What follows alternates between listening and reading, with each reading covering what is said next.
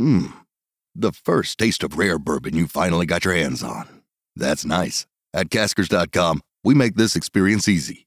Caskers is a one-stop spirit curator with an impressive selection of exclusive, sought-after, rare, and household names in the realm of premium spirits and champagne. Discover the top flavors of the year now by going to Caskers.com and using code WELCOME10 for $10 off your first purchase. Get $10 off your first purchase with code WELCOME10 at Caskers.com. It's time to play like a Jet with your host, Scott Mason. Play like a Jet. What does that mean? Smith rifles that one to Mims, and that's a foot race he's going to win.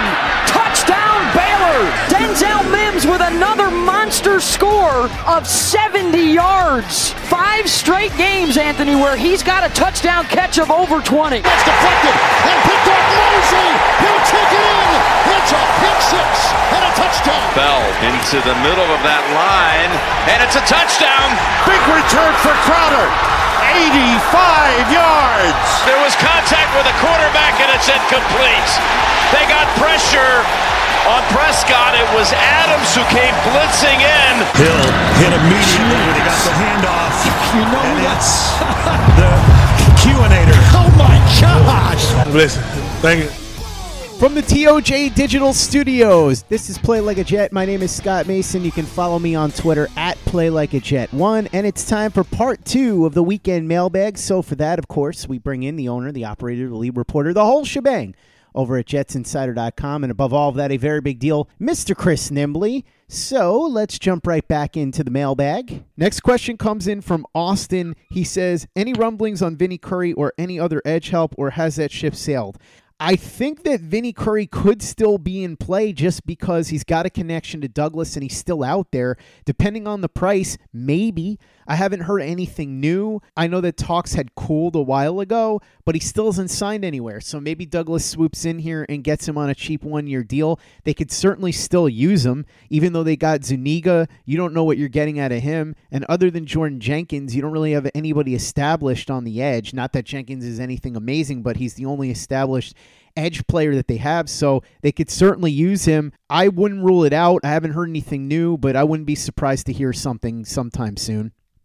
Yeah, I haven't heard anything specifically on him, but I have checked in, are there still possible moves coming, and that there are still possible moves coming. They're still weighing different things in the roster. He's somebody that would make a lot of sense for that reason. It'll come down to price, obviously. One of the, they're not thinking, I can't imagine they're thinking of Yannick Ngakoue type of moves, but somebody at a reasonable price, somebody like Vinny Curry, I could see it happening. They are going to continue looking to upgrading this roster before this season starts, so that is a place that would make sense. I just don't have anything specific on him one way or another. But like you said, they need help at that spot. He is a player that can help at that spot, and I don't think it would cost too much money.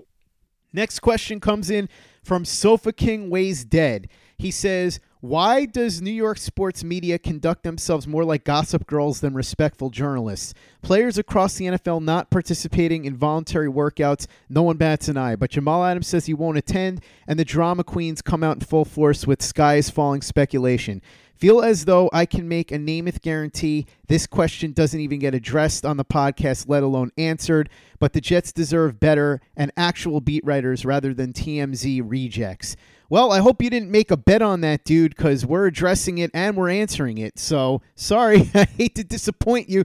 Honestly, I understand the criticism in the general sense that a lot of times people try to make stories out of something that's not really a story. But in this case, unless I missed something, Chris, I didn't really see any of the beat writers jumping on this as any kind of big deal. I thought this was more fans on Twitter that were upset in reading into this. The beats seemed to be kind of measured on this as though it was no big deal, and I think they all sort of recognized that Douglas was going to sit down with Adams, or at least attempt to, after the draft and try and work something out.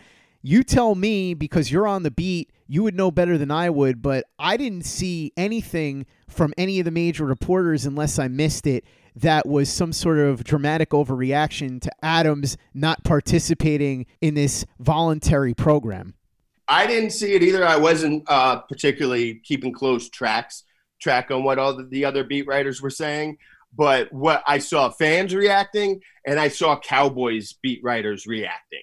And the Cowboys beat writers were reacting for obvious reasons. That's the team that has been connected to Jamal Adams trade rumors the most. They're trying to generate their clicks leading up to the draft.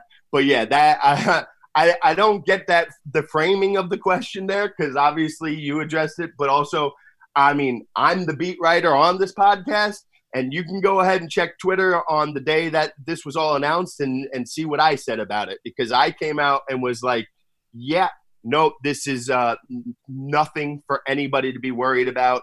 I tweeted out a calm down GIF when I saw everybody freaking out. With Jamal skipping virtual workouts means nothing to me. If Jamal skipped a real live in-person workout, that means something to me, because I don't think he would do that even if he is like considering holding out. Jamal wants to be around football at all times. His virtual workouts are not football. So him skipping that means nothing to me. And I said that the very day that the news dropped about him doing that. I was very vocal about that, very upfront about that. So I get I understand most complaints about the beat. I definitely don't get directing that complaint this way because, like I said, I was very vocal about that and saying that this is silly and nonsense. But it was the fans that I saw freaking out more than the beat writers doing it. And also, you do have to understand, about the beat writers, for me to shoot them a little bail here, that they have bosses. Like, I have a distinct advantage here over them in this area because I'm my boss. I'm the one in control that decides what gets, published, or my opinion. I don't have anybody telling me, hey, they have an editor that's like, hey, this Jamal news, we got to make something out of it and try to generate clicks out of it. I'm not doing that, but other people do. So a lot of times beat writers have to write stuff that they don't necessarily want to write or even think that or believe in what they're writing. So you have to take all of that into consideration.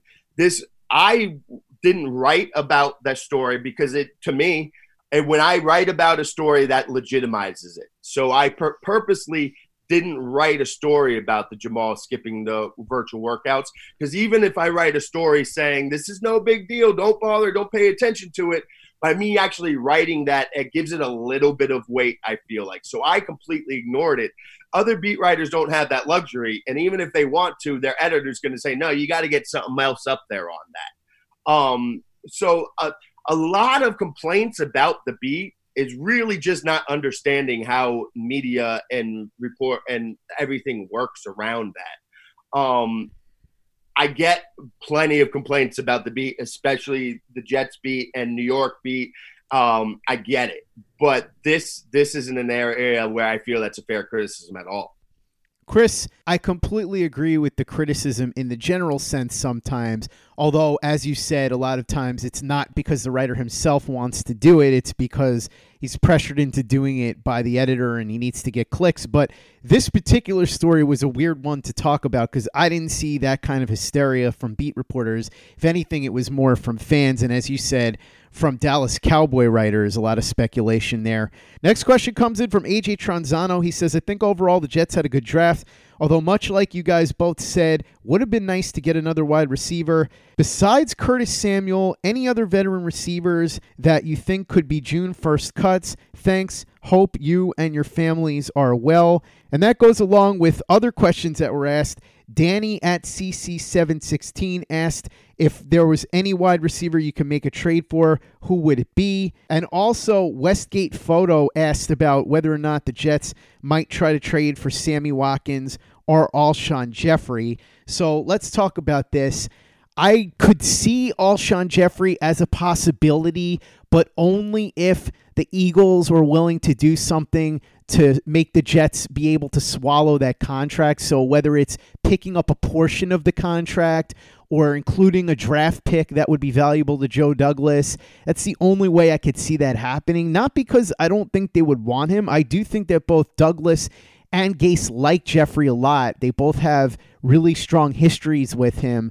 I just think that the contract that he has right now would be impossible to take without Philly picking up part of it or without Philly adding a sweetener like a draft pick to get them to take the contract. But as far as who they could go for or who they should go for, you're going to hear some names, but the one that really does stick out is the one that was mentioned, Curtis Samuel, because he's available. He's 23 years old, and I don't think that the price would be that crazy. What I had suggested on Twitter was that the Jets could package the Giants' 5th rounder that they got in the Leo deal and the 6th rounder that they got from the Patriots in that trade down the other night in the draft, put that together and trade it to Carolina for Samuel. May or may not be enough, but he's a young player who has some actual NFL production, some real upside, and he could come in here and be a nice player for the Jets.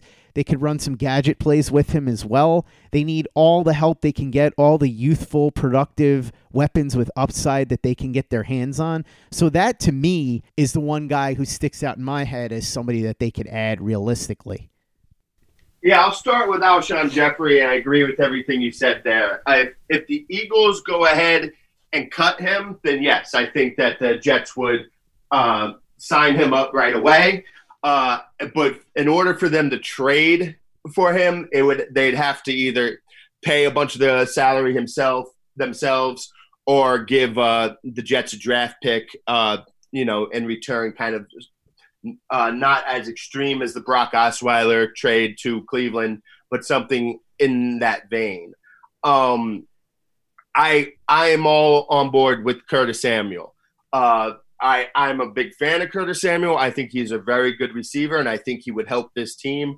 And you get Curtis Samuel and Denzel Mims on the outside. You get Jamison Crowder and Herndon inside at tight end slot. And then you have Perriman as well. And I like that receiving core a lot better than I liked it this last week. I've said this. I was, as much as, we understand Robbie Anderson going to the Panthers because of the Matt Rule connection. DJ Moore, Curtis Samuel, I forget the exact stat. I was talking to you about this before we started recording. I think they were 2 of the top 10 guys in air yards last year. And Robbie Anderson, another deep threat. Both those guys are better than Robbie, intermediate, underneath stuff. But with Teddy Bridgewater as the quarterback, having those 3 receivers stretching the field doesn't make the most sense to me. I can absolutely see them being willing to give up Curtis Samuel for something that's not that expensive. I would 100% do the deal that you pitched, but I'm going to be honest, I would be willing to go as high as a 3rd round pick next year if I needed to. I would obviously try to keep it as low as possible, but I would be willing to do that for Curtis Samuel right now. To have him on the team for this season, I would be willing to go that high to get him. As far as other players, we'll have to wait and see how June 1st cuts play out or how training camp cuts trade out. But I don't know, maybe somebody like the Bengals you could see, maybe like an Auden Tate. I don't think they're going to be looking to get rid of A.J. Green with Joe Burrow there and with T. Higgins there. I think that A.J. Green, as the veteran leader on that team, holds a lot of value regardless of how much he can play. I think he holds a lot of value to them to keep him this year. But getting T. Higgins, they have some depth at receiver now. Maybe somebody like Auden Tate would become available. I'd prefer Curtis Samuel to there. So that's where you have to look is teams that, the Broncos obviously drafted a lot of rookies. They're not trading away Cortland Sutton or either of the guys they got. So that's where you'd have to look is teams that have an abundance of wide receivers right now and have a really quality player that might not be able to crack the lineup. But I'm not sure where that is right now. I think you can get Curtis Samuel and maybe like an Auden Tate would slip through. I'll take a look more. But those would be the top two names that come to mind right now for me. Next question comes in from Andy Craig. He says, are you guys fans of the virtual draft? Do you think they will look to combine elements of both versions in Cleveland in 2021? I thought the virtual draft was fine for what it was given the circumstances, but obviously having the crowd there and all the festivities is A, more appealing to the viewer, and B, certainly more appealing to the league. I do think that there were some elements that we saw that could get incorporated. The whole screen of multiple fans at the same time later in the draft reacting to a certain pick, I think is something that they might use going forward. But I do think that as soon as they can, they're going to go back to the live draft with actual fans in attendance. Although, as I said, I was very pleasantly surprised with how this one went off. They did a really good job given the circumstances. Credit to everybody all around for pulling that off. Yeah, I loved it. I absolutely loved the way that the draft went this year, and I would be in favor of it being like that every year, no matter what happens. But the NFL's not going to do that. The best case scenario I could think of, something along those lines, is you would do at least the first round, maybe even the first 3 rounds in a live event situation, and then maybe they switch to the virtual for rounds 4 through 7, maybe something like that. But still, the NFL, we know what the NFL is about. The NFL likes to be about spectacle. They like to. You see this especially once they started moving it away from New York, and they want to have this traveling band go from city to city year after year. They want to take over the city. They want to do all that stuff. So I can't possibly imagine them going away from it altogether. But it's definitely something that I would like. I enjoyed it. I enjoyed everything about it. And I think that they should look to incorporate some of that stuff. But I think once we get back to normal, however long that is, the NFL is going to go right back to trying to be as big of a spectacle as possible, because that's what the NFL does. The first taste of rare bourbon you finally got your hands on. That's nice. At Caskers.com, we make this experience easy. Caskers is a one-stop spirit curator with an impressive selection of exclusive, sought-after, rare, and household names in the realm of premium spirits and champagne. Discover the top flavors of the year now by going to Caskers.com and using code WELCOME10 for $10 off your first purchase. Get $10 off your first purchase with code WELCOME10 at Caskers.com. While sports can bring us so much joy, it can also bring us a lot of unwanted stress, and that stress can make it difficult to concentrate, relax, and get decent sleep.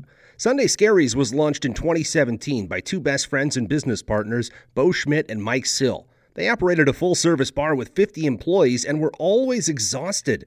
They tried all kinds of products, but they didn't work. Then they started experimenting with CBD. They loved the effects and regained control of their days and nights, but they wanted better CBD products. So what they did for themselves was specially formulate CBD gummies with vitamins D3 and B12 that were super consumable, easy to take on the go, and effective. Long story short, their specially formulated CBD products and vitamins helped relieve the overwhelming angst they felt on a daily basis. So in July 2017, they named the company Sunday Scaries and began sharing their products with friends and launched their online store at sundayscaries.com. With tens of thousands of customers, monthly subscribers, and a 100% money-back guarantee, Sunday Scaries has always been on a mission to transform a worrisome nation into a chill one. And right now, we have a bonus for you. Get 25% off all products at sundayscaries.com when you use the code OVERTIME.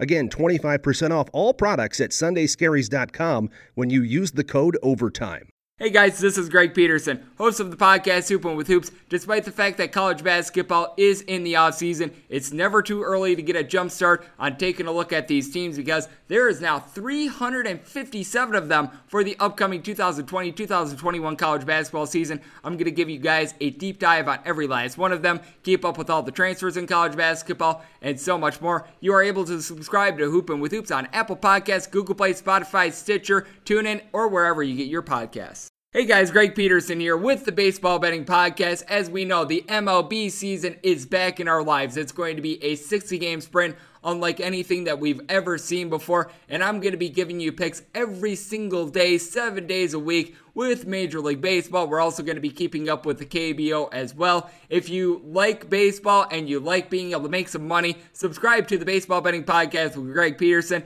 on Apple Podcasts, Google Play, Spotify, Stitcher, TuneIn, or wherever you get your podcasts.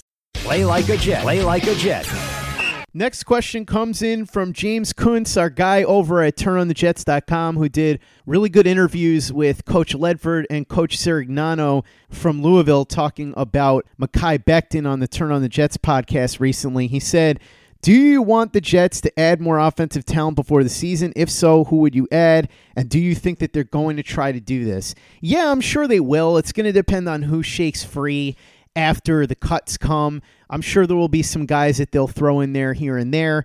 And then obviously we talked about Curtis Samuel, so that's a possibility depending on the asking price. I don't think I'd go as high as Chris said that he would. I might be able to be talked into a 4th round pick, but that's probably as high as I would go. But that's realistically what you're looking at. I think somebody like him or somebody who ends up getting cut after June 1st or whatever they end up designating that date, because I'm not sure if they're going to change some things based on what's going on right now.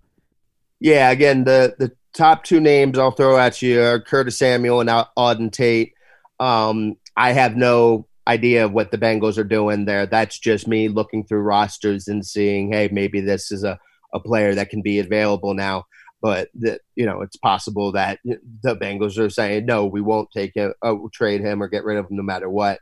And Curtis Samuel, we know there is some talk about him being made available.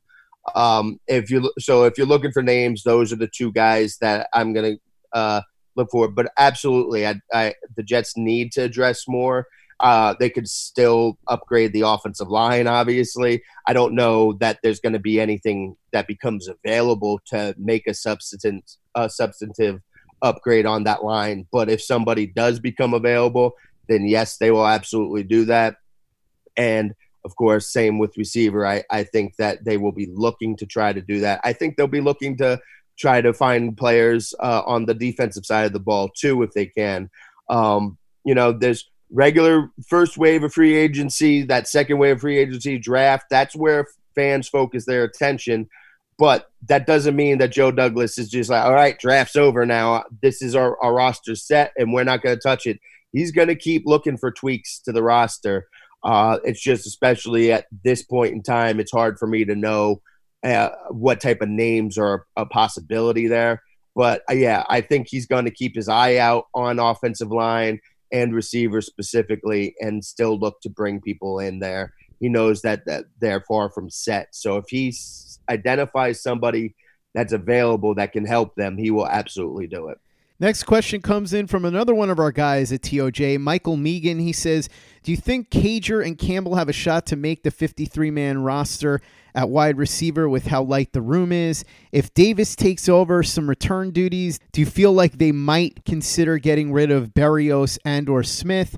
Feels like Perriman, Crowder, and Mims are the only locks barring a trade or free agent signing. I don't think that Davis is going to return punts. If he returns kicks, that might put Vincent Smith in jeopardy, but I don't think it's going to do much to Braxton Berrios. I think they like Berrios, and I also think that he did a really good job returning punts last year. He was one of the better ones in the league. I know they didn't have a ton of huge punt returns, but he was very good with keeping the ball secure for the most part and did have some pretty good returns overall. So I think that he's probably here. Smith, they seem to like his upside. There's nothing guaranteed, but I think there's a solid chance he sticks around.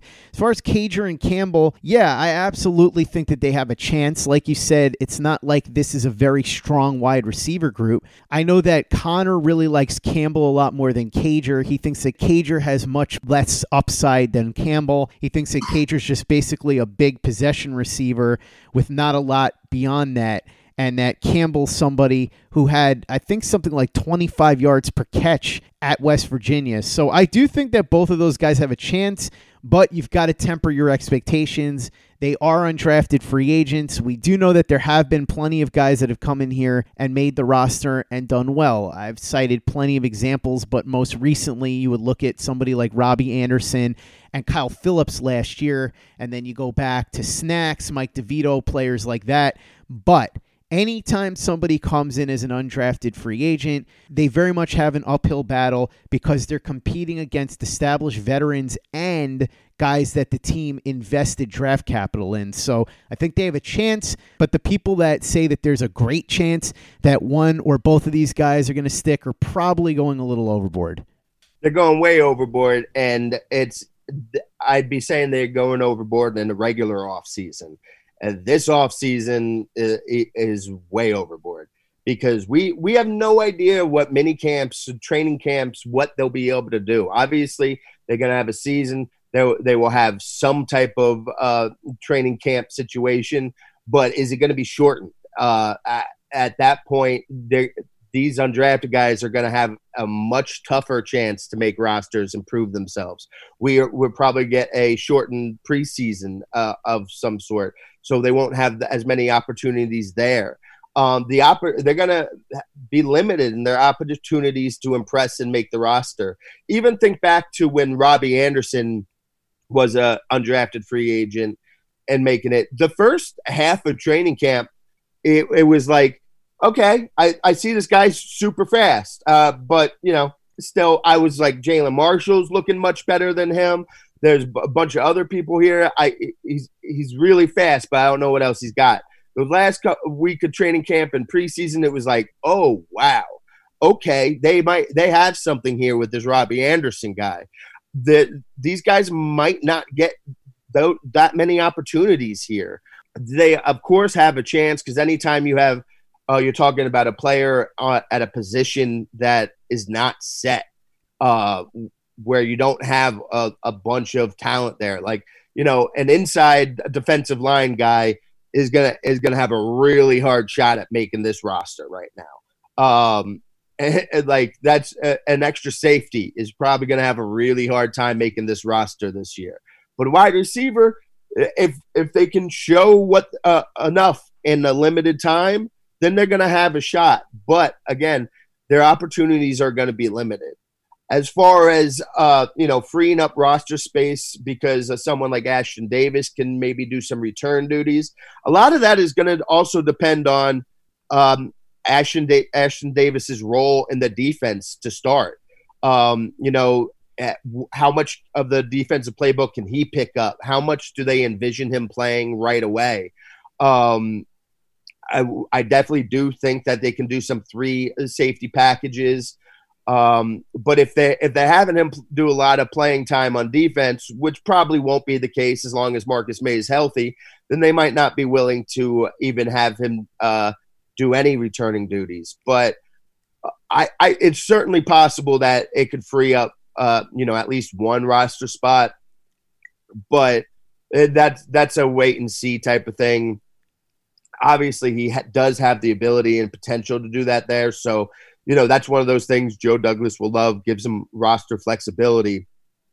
But I'm with you. I don't think that that's going to jeopardize Braxton Berrios or anything along those lines. But yeah, we'll have to wait and see again, because if he has a large enough role on defense, I wouldn't be surprised if they don't want him returning at all. Next question comes in from Take Flight Jets. He says, even though Bryce Hall hasn't played yet, do you see him starting week 1? I know it's tough to say, but watching Hall, it looks like he's better than Blesson Austin and was a better prospect coming out of college. There are a lot of questions that we don't have answers to. For instance, what is the status of Bryce Hall's ankle injury?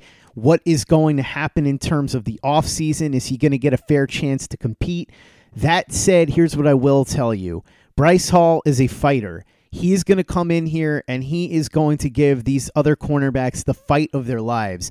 I think Pierre Desir, barring something unforeseen, is probably locked in at one of the corner spots. Poole is going to be in the slot. The other corner spot, I think, is very much up for grabs. A lot of people seem to be handing it to Blesson Austin, and I wouldn't be doing that.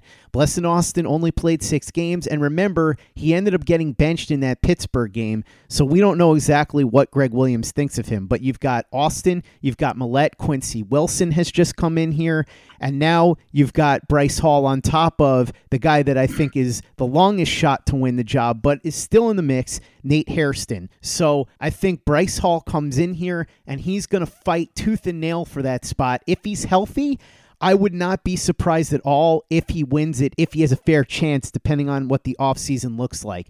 Because I don't think any of those guys have proven much of anything as a starter in the NFL. Like we said, Austin looked good for a couple of games, then got benched. You also have Millette, who looked good for a couple of games, but he's really more of a journeyman. Quincy Wilson is somebody that had high hopes when he was picked in 2017 in the second round.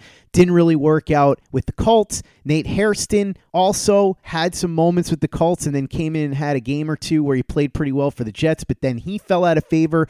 So there are a lot of maybes here. The good thing about the defensive back room, specifically cornerbacks now, is that last year you had a lot of This year you have a lot of maybe, and that's a big improvement. So I think that Hall absolutely will have a chance to win the job if he's healthy and if there's some sort of offseason where he has a real chance to compete.